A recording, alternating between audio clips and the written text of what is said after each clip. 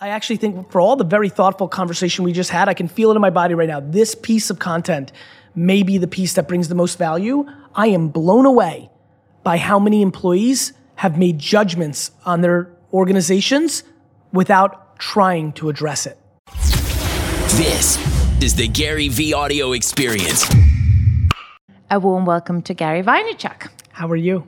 I'm fine. I'm Thanks so for happy having to me. have you. Thank you. Because you are by far the most publicly well-known guest in our pod so far. And hopefully this is the start of our global reach, since we are on a global mission. And thank you so much for taking the time to talk to our audience. What interests you about Sweden and business here? In a lot of ways, I believe Sweden is a preview to America in 50 to 75 years. I guess ultimately, I admire the balance of the business, culture, human infrastructure. And so, yeah, I've always felt, it's funny, I like to keep things basic. I've always felt good when I was here. What excites you when you look at the workplace and the business? Because you do have a little bit of an idea of how things work here.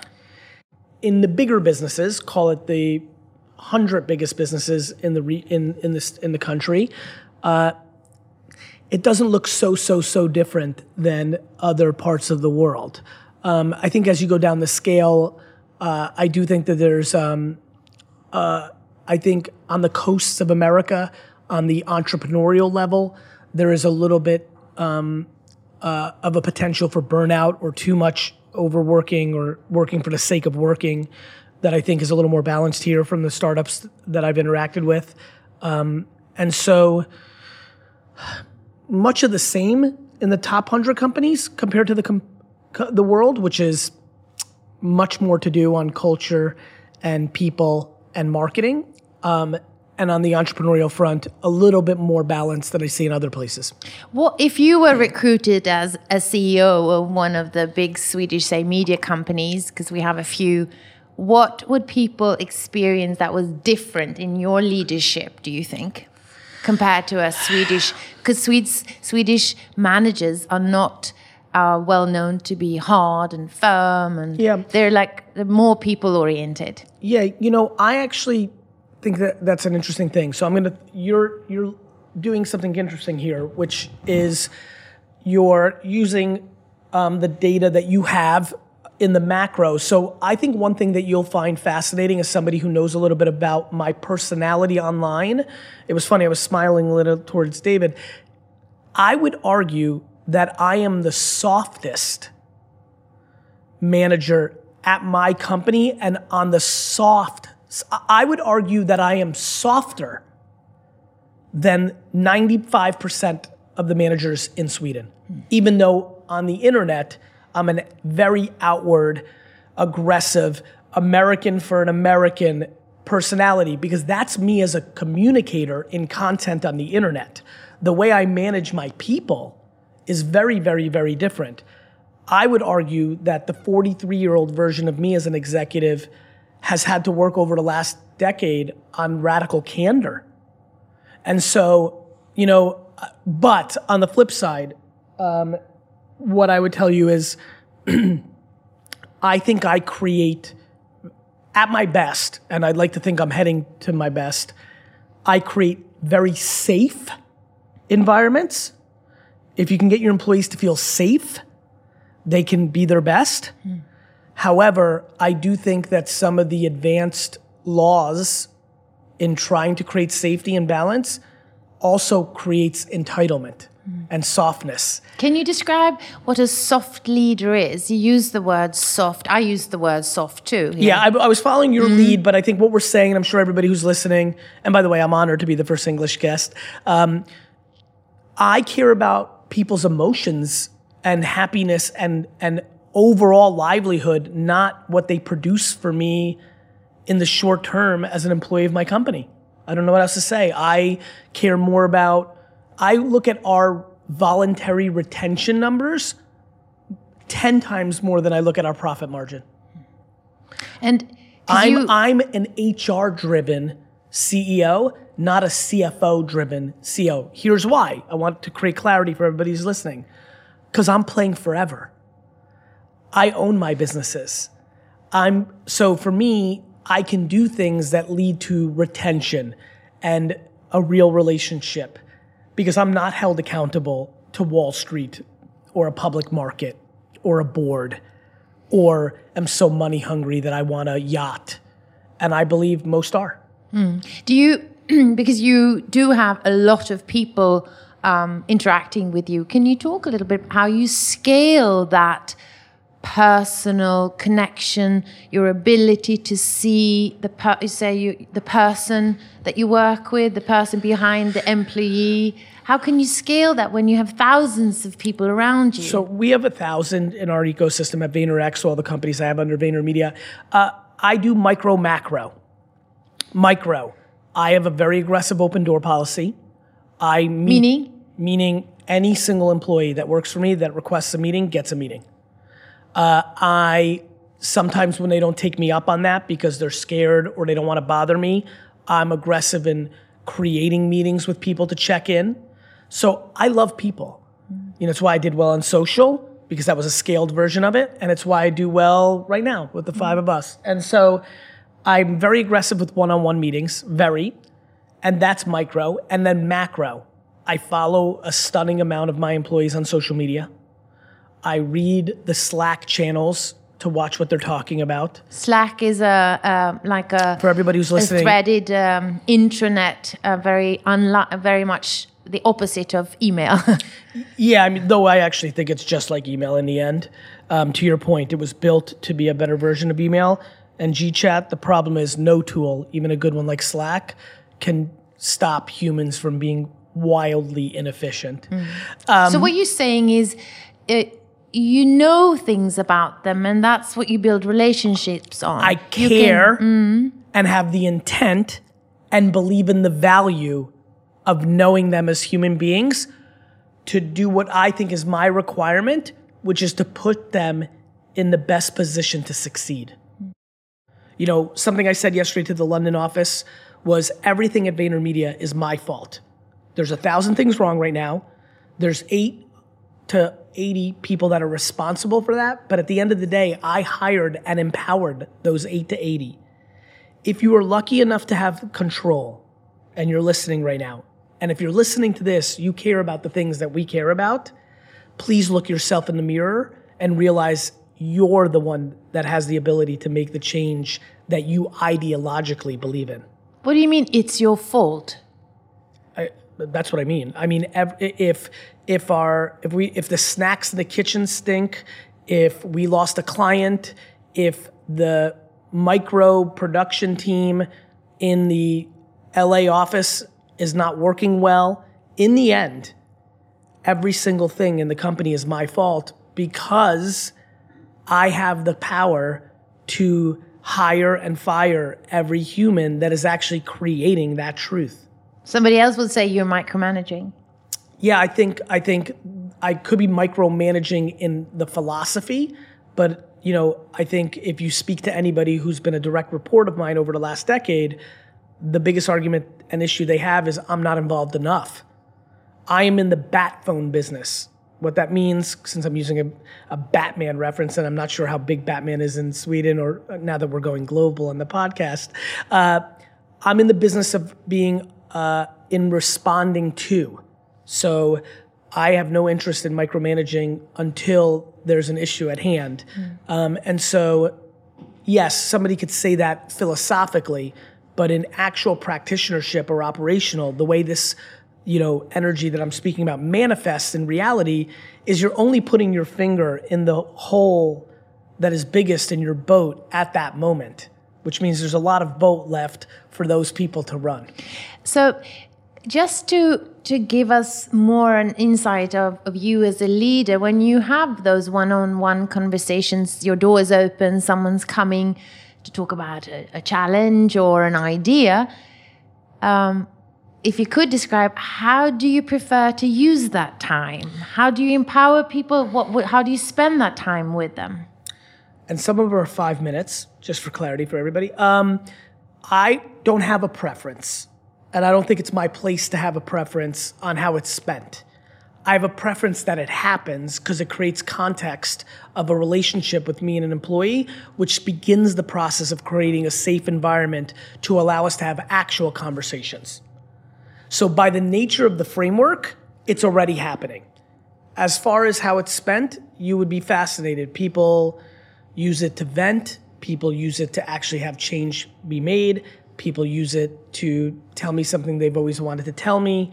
I don't really have a preference. My preference is that when they leave and they go home and they tell their best friend or their spouse, and if they ask, how'd it go with Gary today? I know you were meeting with him.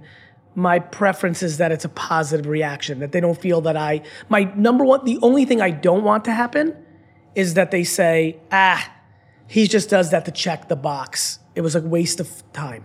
Because you as a person cannot scale infinitely. You have other managers. Of course. And I'm just thinking, how can you talk about how you foster a relationship that engages both employees and customers? Because I see this being outside of the company walls. This is the style your company has towards customers as well, seeing them as people.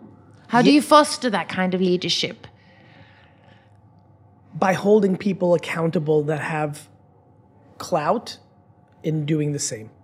Clout means influence and ability to change things. Yes. Mm-hmm. It is imperative that the 50 most senior people in my company have somewhere between an 80 to 99% of this in their soul as well.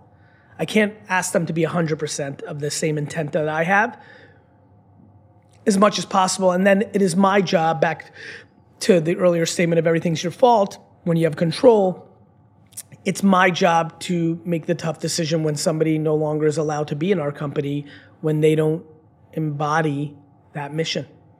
I have a question for you, because I've been thinking about this, how one handles managers who are very engaged in their job, but who do not manage to be engaging vis-a-vis their colleagues. Because that do happen, that you have people who are like living for their work, but they can't handle their colleagues. If it's a neutral, I try to make them work out. If it's a detriment to the other employees, they can no longer be there. Mm-hmm.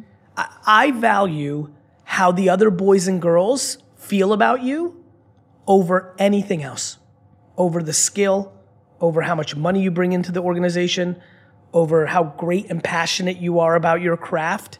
If you are the most passionate about your craft, but the 23 people that are surrounding you are miserable because you're a curmudgeon, or worse, not a nice person, it won't work out. If you're neutral, and there are those leaders, I have leaders in my organization who are great at their craft, who are indifferent and neutral as leaders. When things in the macro are good, it's no problem. It's when things are tough, where you need wartime generals. So for me right now, because things in the macro are so good, those executives can continue to navigate, and you try to build moats around them. You try to build them up. You try to figure out if it's a personality trait or if it's something they've never been trained on. But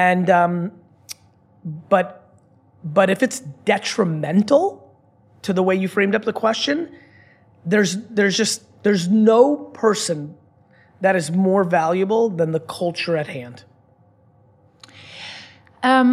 We need more innovation. We need to speed up the rate of change in the world. And I'm curious about your perspective on what kind of leadership will foster a more rapid rate of change. Freedom. This is my actual issue with Europe, actually. That one of the reasons innovation is difficult is heavy-handing restrictions. This is where an American business point of view of deregulation and openness, I think, goes too far because people are actually money greedy. But in real life, having more freedom to do things matters. How do you speed up things? Less rules. How do you speed up things? Less process. How do you speed up things? Less fear. This is something that has been my calling card for 20 years, and it is out of complete and utter lack of fear, complete and utter disdain for process that is in the mix for the sake of process. Obviously, some process is needed. And this is ultimately was the first reason I got into culture, besides having good DNA about liking people. It was that I understood that if people were motivated and excited, that great things would happen versus fearful and political. The type of leader that will create this is one that really focuses on those three things that I just mentioned. Mm-hmm. And also you mentioned the ability to create a safe environment. And I think that is so beautiful when you say that, because it's not something we often talk about. We don't talk about safety because we think it hinders change. I'm putting out 40, 50, 60 pieces of meaningful content on LinkedIn, Facebook, Twitter. Nonetheless, where am I going with this? Most of this is organized through one text thread with 30 people on it. I have 30 people now who are on my team that produce Gary V content, right? Strategy, media, creative. There was something that was posted. I mean, there's been multiple things posted recently because we have a lot of junior members that were onboarding to do things where the junior member, the most junior member, and Maha, I want to make sure you're paying attention to this because I don't know if this caught your radar because I know you're on the list too now. Gary's calling his assistant Maha. No, my boss, Maha. Literally, this 30-person thread, and I saw one of the most junior people posted a podcast that hadn't been edited yet and had sensitive information and was comfortable enough to post in the entire thread, "Hey, G, my bad." Now, here's what's important, and I want everybody to listen very carefully. Most junior person, pretty big mistake, like in the scheme of not in real life, but in the business world, says it in front of everybody and says it to me. And it wasn't a fun thing to deal with. Couple things. One, that's creating a world where there isn't fear. It's a barometer of how safe the person is. Thank you. But I have goosebumps, and I'll tell you why I have goosebumps. And this is very exciting for me to say in Sweden and in the Nordics and in Europe and in the world. There was also a 1% to 5% energy behind the text of a little bit of fear. Or, let me say it a different world because I don't actually think it was fear, but I'm trying to make a point here. There was accountability. He, because it's the truth, knows that I might have texted him off chain and fired him. And that I could do that. And because you're the boss. Mm-hmm. Yeah, and oh, by the way, because the laws don't require me to give him 6 months. I mean, this is important. Because you're emphasizing the difference between the US and I'll Europe tell you here. why. Mm-hmm. Because I think Europe is so close and it's just a couple tweaks. I don't think the US has it right. I don't think Europe has it right. And by the way, this is my personal way that I want to run my world. I'm not saying I'm right. Mm-hmm. I'm trying to bring value here for people to make their own decisions. But it creates a nerve in your organization. And it's not it's a nerve based on, it's not that I'm a softie. I established earlier, I really am. Like if my CFO was here, he's like, we don't fire fast enough. It creates entitlement. But the fact that it could happen creates accountability. It is not a nerve. So it's safety with responsibility. And very clear rules of the game. Yeah, it's just like it's that the rules don't overly protect you from lack of execution or ability. So nonetheless, I appreciate you jumping on this because it is probably the thing I'm let me rephrase. It is one of the things I'm very proud of and one of the things that I want to talk a lot more about over the next 30 years of my life, which is I create very, very safe environments, which I now believe leads to incredibly good behavior for the people that play within that framework. And by the way, I actually believe that has to do with a lot of the best, because we're using that theme here in this call, obviously, I think that has a lot to do with some of the best nations in the world too. You know, as an American citizen, I've traveled the world my whole life, sometimes in not the greatest places, and have never been fearful because I know that those places know that they can't kidnap me. What has led you to this this view on culture and leadership, do you think? Because it's not a view that everybody holds who are on top, at the top.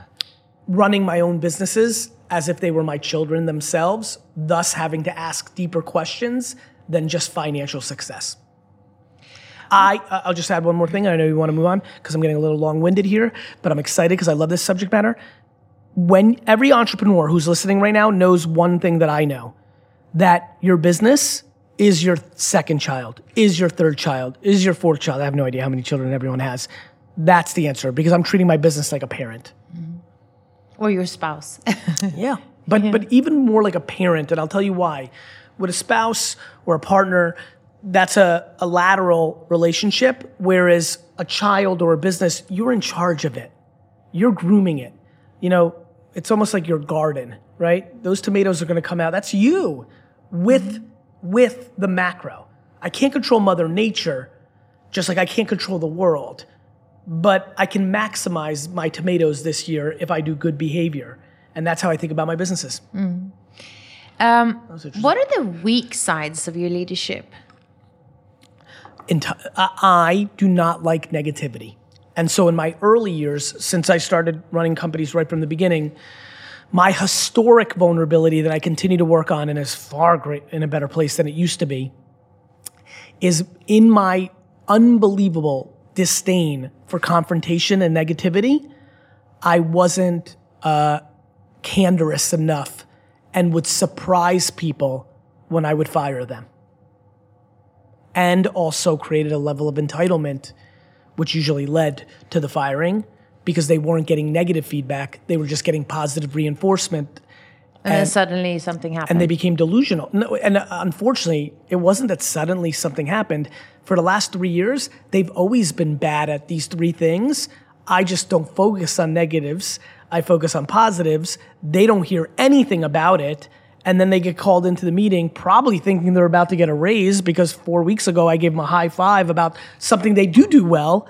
And then I'm like, hey, Jan, hey, Rick, you know, we're going to have to talk about you not being here. And they would be flabbergasted. And I would defend my actions to myself in my 20s and early 30s on they're delusional. How did they not know? Couldn't they tell? But a lot of people don't deploy the self-awareness that I was gifted with. It's not, you know, and more importantly, employees always have other side, like everybody, there's always two sides to a story. So over the last 3 or 4 years, and I'll tell you that my brother AJ, who was 22 years old when he became my partner at VaynerMedia 10 years ago, he is far, you know, he's a good balance. My dad is overcritical and only focused on the negative.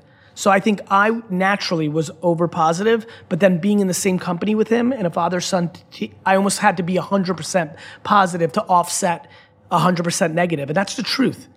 So you were a little dishonest. You didn't want to really... I hate that I'm smiling because I hate that it's... Yes, I was a little dishonest and a lot dishonest. I would not fully articulate my thoughts to my employees. I would try to grow so much that it could hide all their shortcomings, but then inevitably, as my companies grew, you know, it's one thing when you have a family liquor store business and you have 10 employees, you can manage all of them. When I started getting to 80 and 100 in that business, other people had to manage, and that's when my vulnerabilities exposed themselves because I didn't recognize what I was actually doing. And now at Vayner, with 1,000, it's become even bigger because even the quality, let's call it what it is, the executives at VaynerMedia are a different quality than a stock boy in a liquor store when they're 19 at a liquor store. So I've learned a lot. I've learned a lot. My brother started that process because I admired his level of candor even as a kid because it's a natural skill for him. And then 5 or 4 years ago, Vayner was getting big. We were at 400 or 500 people. I was carrying so much of the financial and emotional burden, back to micromanaging, in the macro. That I could see, because I'm a practical operator, that there was a financial vulnerability, that if I wasn't going to get more out of the top 50 people, that all trickled. I also didn't like the way our company was being structured towards the world I saw, which is a bigger impact around the volume of creative needed to be put out.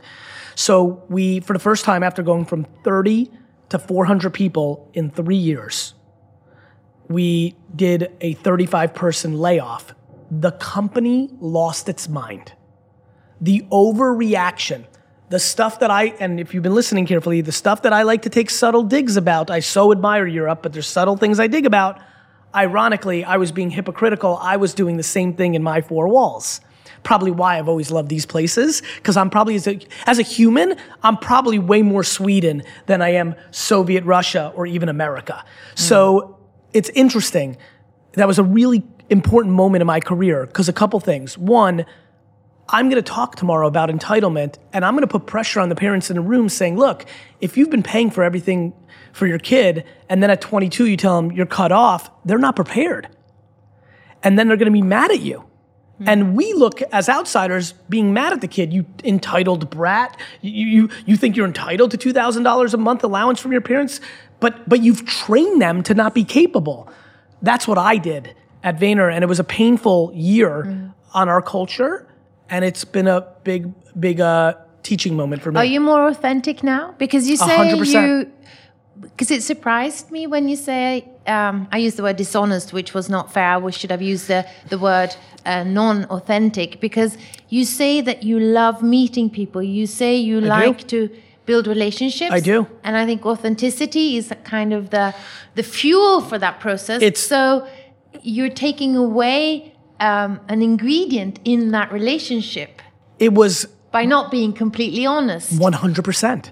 Now, what you can imagine, though, is the recipient of that lack of authenticity enjoyed the shit out of it, because it's just positive reinforcement instead of critical feedback. So both parties were quite happy for the majority of that relationship. It was only when I had to deal with the realities of the merit of running an organization that has consequences that I even had to address it.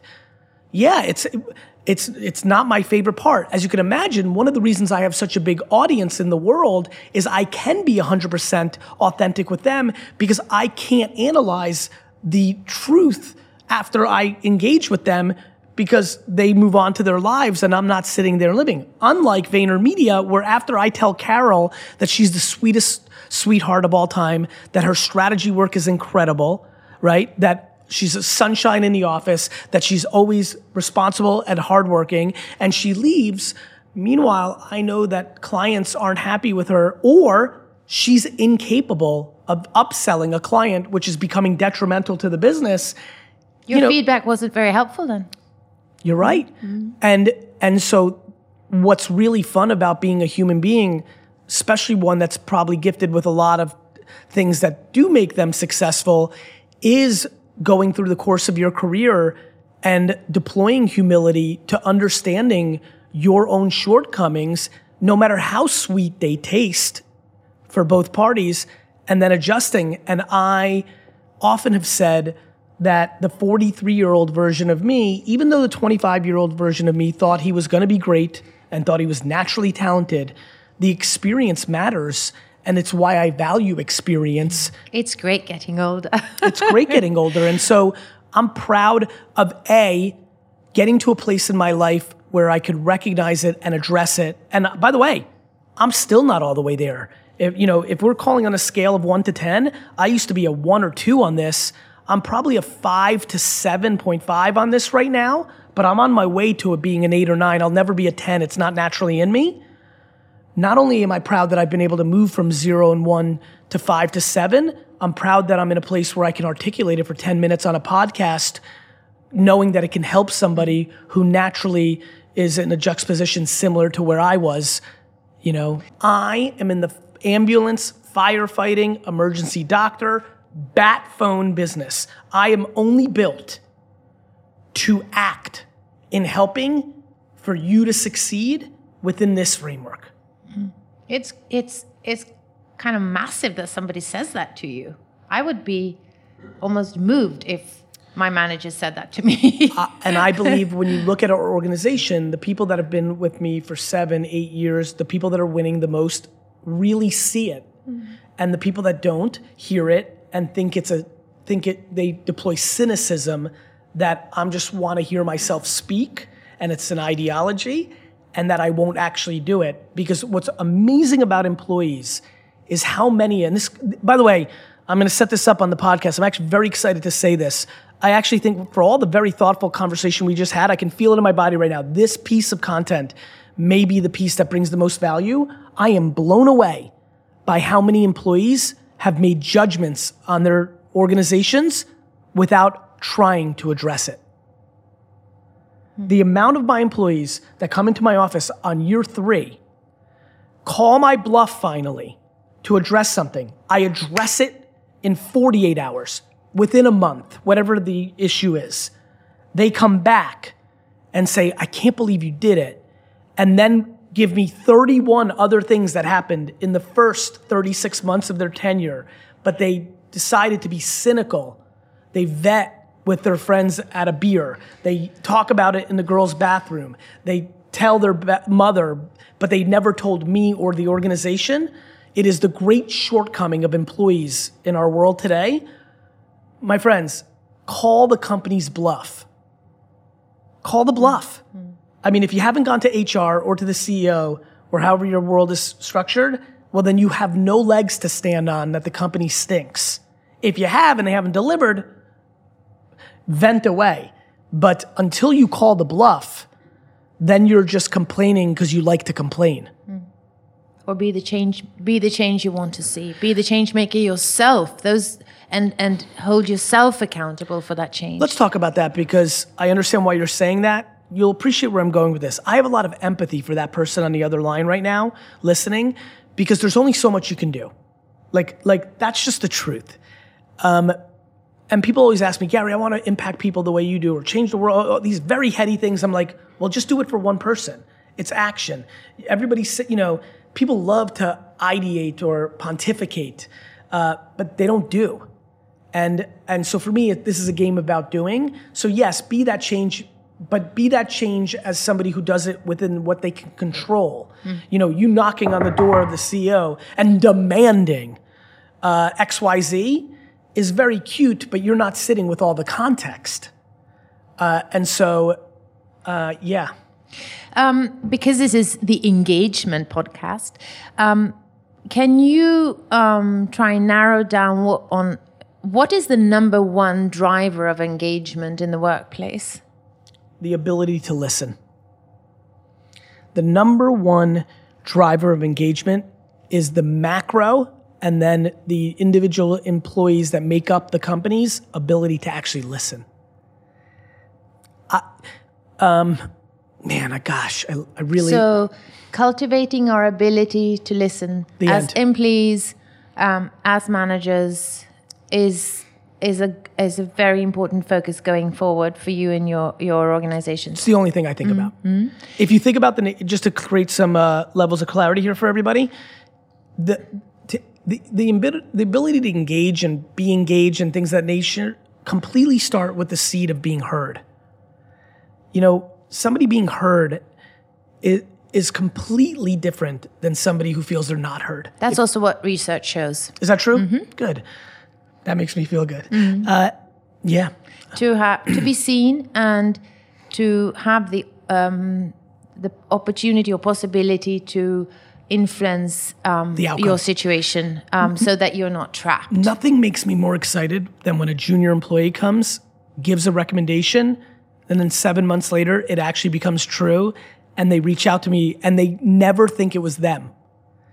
Hey, Gary, Sarah Thompson here. We met 7 months ago. Just saw the announcement, or just saw this, or this just happened. I'm sure it wasn't me, and you probably don't remember that I asked you, but I'm so glad it's happening.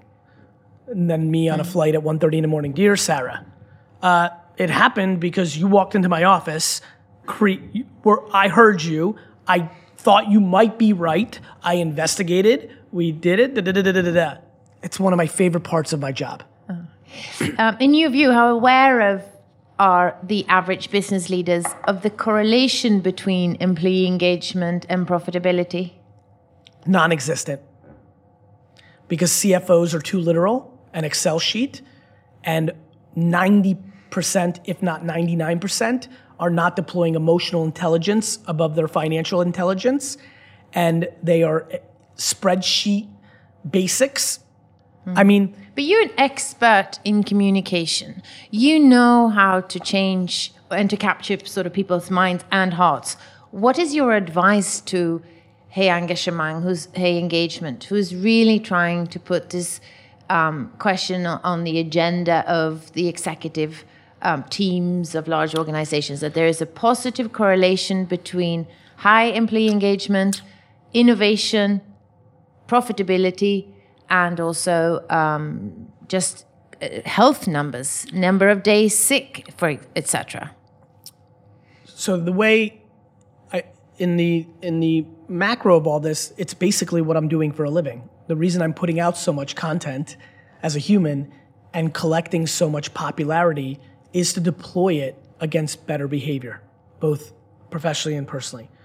In the micro of your question, anybody who's listening right now, you will be 100% historically correct if you beat this drum.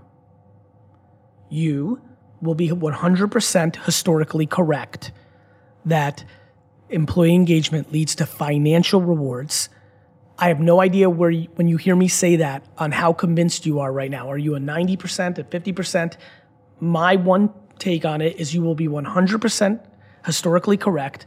No different than the people, I'm sure, in the 1950s and 60s who were yelling that cigarettes were bad for you when that was still being debated, became historically correct. I have no idea if the 89-year-old who was doing that feels amazing about this, indifferent, bad. I don't know. But that would be my plea, which is, if you're like me, wired like me, the ambition to be correct and the enjoyment of bringing positivity and practicality to our society, and then being revered and admired for that truth when it plays out. If you're lucky enough to have that wiring, please see it through and keep beating this drum, because it is you that ultimately makes those changes. In your view, who is responsible for your engagement at work? Is it you as Both. The employee or your boss? 50-50. And you're also a firm believer that anybody could build their own unique business. And I've watched a lot of your podcasts, and your number one piece of advice for succeeding is work hard. How do you manage that with sustained engagement over time in a healthy way? Because my number one statement is actually be happy. I just need to no different than when I realized 5 years ago that I needed to do a better job in radical candor. I've realized over the last 10 years, you saying earlier that you weren't being, there was a level of dishonesty, made my stomach go down, right? But I'm about to go to the point. You right now saying your number one piece of advice is work hard made my stomach go down further. No, now listen, let me clarify this. I believe in work ethic like nobody's business. I believe that work ethic is an enormous variable of success. And controllable, which is powerful. However, through the years, what I've not done as good of a job, though I've sprinkled it, though I've done unique pieces of content about it, though my second book was called The Thank You Economy, though in my first book, Crush It, I speak about this. The reason this is a very easy answer for me is the way you sustain it is loving it. It doesn't become being a workaholic when you're doing your hobby. The reason I started telling people that when people hear anybody can do it, they're like, Gary, this is the secret. I'm like, no, take a step back. We now live in an internet world where the cost of entry is zero. And every one of us who's listening right now has a passion, whether that's fishing, fashion, hair coloring, drinking wine, sport. I believe that anybody can start the process of creating content around something they're passionate about, which will always do better than something you're not passionate about. And that over time, that may lead to something that can pay you 30, 40, 80,000 euros or dollars a year, or eventually millions if you're ultimately talented. Are you willing to live a humble life that makes $47,000 a year only speaking about blueberry jam, but you're happy, is my pressure and question. And so it's a great question. To me, it's something that I'm pushing more clarity around, which is I want you to be happy. And accountable. Of course, well, the beauty of entrepreneurship is it's inherently accountability. Otherwise, it fails. I do want people to be happy, and I actually think accountability leads to happiness. When you think the government's in charge, the media's in charge, Facebook's in charge, this boss is in charge, when you believe somebody else is in charge of your life, you immediately start the process of unhappiness. Accountability is the framework of happiness. It doesn't mean bad things aren't happening. It's not delusion to the macro injustices of the world. It's called accountability. We finish off by talking a little bit about skills and abilities that are going to be increasingly important. Emotional intelligence. What else would you like to equip your daughter with in order to emotional future-proof intelligence, self-awareness, emotional intelligence, lack of delusion, all this. What a great way to wrap this up. I'm struggling not to smile very heavily. You can smile. The only reason this all matters is everything else gets commoditized with technology, and what we will be left with is emotional intelligence and communication. So what do I want my daughter to be equipped with? Self-esteem that doesn't lead to a delusion, a self-awareness radar that allows her to know what actually makes her happy, and for her to have incredible work ethic out of the reality that she found something she likes so much that she doesn't even realize she's working that much. That old adage of find something you love, you never work a day of your life, is remarkably on point. And most people think it's baloney, except for that small percentage that actually have found what they're best at and they love the most. And because we might, in Europe at least, get something what we call basic income in a few years, because technology will do some parts of the jobs that we're doing, you really need to find what you love, because otherwise, what are you going to do all day? Honestly, I think basic income, and I don't know the details on this, but if you're alluding to being subsidized because technology is taking your job, this is where I do think in Europe, and this is a US conversation as well, that is where I do get concerned. I'll tell you why. Farming was what everybody did. 150 years ago, 100 years ago, we farmed. Everybody. And then machines came along, and we didn't need you to pick the corn. The machine picked the corn. We didn't, in 1930, 40, 50, 60, say, oh, we're so devastated for all the farmers found different jobs. If we are now saying, as a society of 7.7 billion, hey, we're going to subsidize a portion of this transition, you're starting to already create that level of entitlement and lack of accountability. I hear this all the time. Gary, what are we going to do about all the drivers? Driving trucks and cars in the US is one of the biggest. We have self-driving cars and trucks. Right. I go, if you're a driver in the world right now, for the last 36 months, the amount of coverage that we've had that driving is going to be obsolete. If you're a 27-year-old truck driver right now, and you aren't planning on what you're going to do about autonomous cars, we have to ask ourselves, where do we hold people accountable for their actions to adjust to the realities of the world? And not that I have the right answer, because my answer earlier was employee 50-50. And maybe what Sweden or Europe is doing is actually right. Maybe there does need to be some small version of subsidies, but we need to be very thoughtful that we don't put human beings in a level of entitlement, because as soon as that happens, we get into a world of non-action, and that becomes a very difficult place to be. Mm-hmm. Finally, we're on a mission to raise the level of engagement in organizations, starting in Sweden.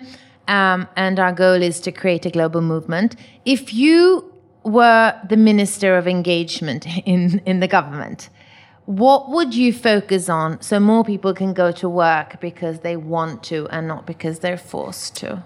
I would focus on a heavy investment in modern communication tactics across 10 to 15 meaningful platforms like YouTube, podcasts, Facebook, Instagram, Snapchat, on. And I would pump information, literal and gray, around this subject matter. Comms is how you change things, not laws, not mandates, communication to change the heart and minds of everyone. So I would pour almost all of my money into modern communication tactics to bring awareness around this issue itself. Thank you so much, Gary, for joining Engagemangspodden. Hey guys, I hope you really enjoyed this episode of the Gary V Experience. Now go out and share this, pass it on, let me know what you thought.